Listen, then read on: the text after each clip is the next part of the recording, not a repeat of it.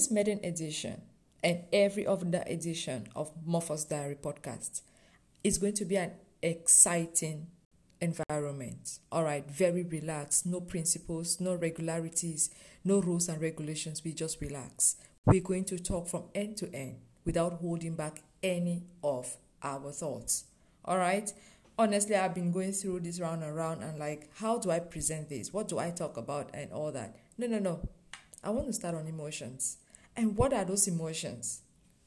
From where I come from, those are things we didn't even know about. And the few we knew, like how emotions are shared, for example, between love partners, we have love, which is a taboo word. We have kissing, we have sex.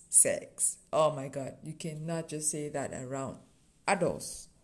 Until today, it's a taboo for you to see parents sit and talk sex with their children.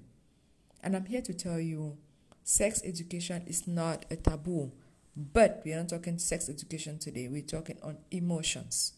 What are emotions and how do we kindle and channel emotions to go to the right directions? And when emotions are hurt, how do we bring them back to the right state, not to cause hurt to the next person? Yes, that's what we'll be going through around and around today. I'm going to wrap my head around so many things. And based on my environment, we are from Africa. I am from Africa.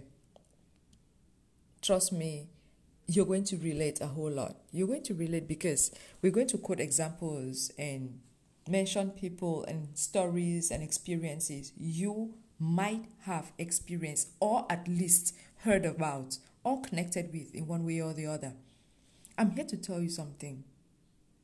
Emotions are not a taboo. From the smallest baby to the oldest adult, we all have emotions. Even animals do have emotions. The big question is, how do we use these emotions to bring us the best fruits ever? That's what each and every one of us want to see. That's what each and every one of us want to experience. But the big question is, is there any institution where they thought,